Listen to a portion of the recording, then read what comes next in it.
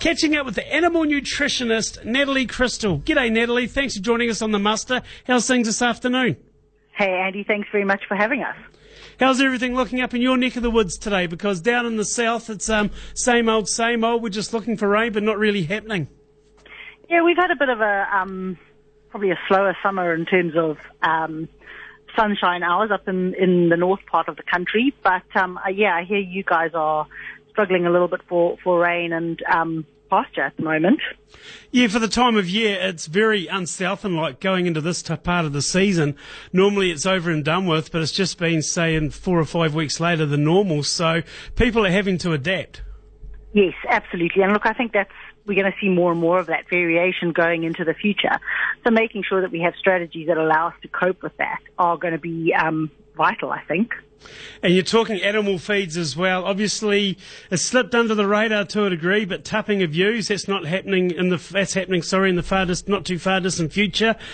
Creeping up out of nowhere, and all of a sudden, you're looking for sheep nuts to give the ewes a bit of a spruce. Yeah, great chance to actually look at this, isn't it?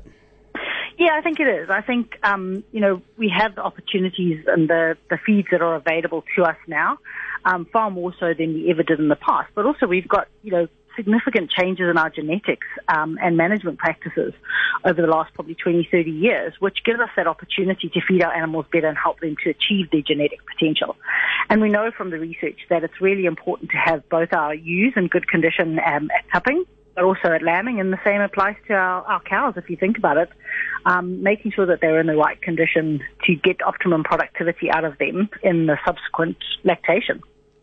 So feeding supplement coming into the season is always something to look at, isn't it? Yeah, it is. I mean, I think it's vital that, you assess each individual farm on its own merits, and also I think, how your flock has performed over the past couple of months. What's their condition like? Is there an opportunity to put a bit more condition on them? Would you benefit from putting a bit more condition onto those ewes at this point in time? And I think certainly coming out of a challenging summer like you guys have had, it definitely pays to condition score your ewes and make sure that they are in condition for tupping. Autumn calves as well, that's something to look at too for people who got the calves on board. Feed meals are obviously something to plan as well. Yeah, again, I think it's the way feed prices are moving at the moment and raw materials in general. We're seeing a rapid upward increase in the price, right? But I think the tendency for us as humans is to always look to pull back on the amount that we're spending on feed and other ingredients going into our system. And I had a colleague who always used to say that you should be making your decisions based on the science and the information that you have available. And what he always used to say was that what saves you money in bad times, what saves you money in good times will make you money in bad times, right? And I think it's really important that we make sure that we're looking at what we can do, not necessarily pulling cost out of the diet, but pulling waste out of the diet. And I think if we're looking at, rearing our calves, it's really important that we think about the long-term future of those animals. We want to get their rumens developed as early as possible. We want to make sure that we get good lean tissue growth onto them, and we want to set them up for lifetime productivity. So you can cut the cost of feed by feeding a lower quality product, maybe less of a starch in the first couple of months, but really in reality that lands up costing you more in the long term. It's the same old adage though, especially when the dollar means so much. You got to farm smarter, not harder. Absolutely, definitely. And I think if you look at a lot of the raw materials that are now available in New Zealand, I mean, you look at things like, for example, palm kernel, DDGs, those sort of things. Some of them, especially DDGs, have relatively high energy, but most of that energy is coming from a fat source. And if you're thinking about a young calf, it doesn't have the ability to digest fats anywhere near the ability that it does to digest carbohydrates. So getting some carbohydrates into them early on, making sure they've got good levels of carbohydrates, and helps to develop the rumen and also get them transitioned onto grass, which we all know is the cheapest feed that we have available.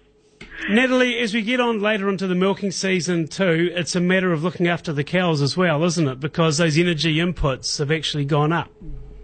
I think you're absolutely correct. I mean, I think in high payout years or years where we have a higher payout forecast, the tendency is always to milk on that a little bit longer, to try and get as much as we possibly can out of our cows. And the risk is that we do that without consideration for their condition. Now, it's well and good if you can put the feed in and make sure you're getting a return on that feed, but it's also equally important to make sure that you're getting those cows into condition for their next lactation. And I think one of the important things that we probably often tend to forget about, we tend to think a lot about body condition in terms of, cover on the cow, lean tissue, fat tissue, that sort of thing.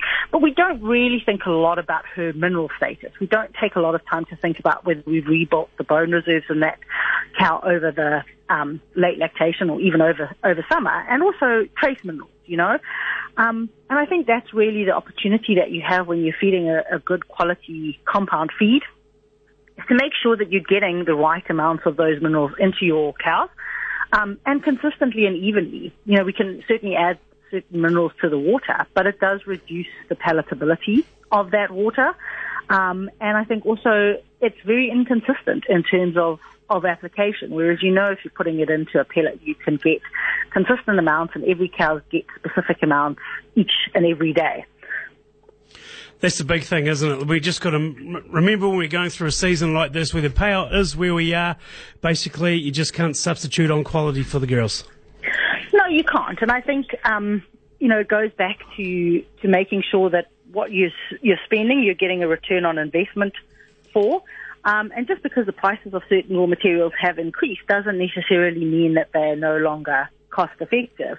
I think it's really important to take consideration of what you're doing on your farm and what's going to balance up what you have available, because every farm is different. And certainly, from a Sergeant Dan point of view, we're very happy to have a discussion about what's going to suit individual customers better, what's the best option that we have in our portfolio that's going to help them achieve their goals, because it's really important for us that our customers are profitable in the long term, and also that they see improvements in performance. Hey, Natalie Crystal, animal nutritionist for Sergeant Dan this afternoon. Great speaking to you again. Thanks very much for your time on the muster. Oh, it's a pleasure, Andy. Always good to talk to you guys. Natalie Crystal there, animal nutritionist for Sergeant Dan Stock Feeds here in Gore. Of course, great sponsors here on the muster as well.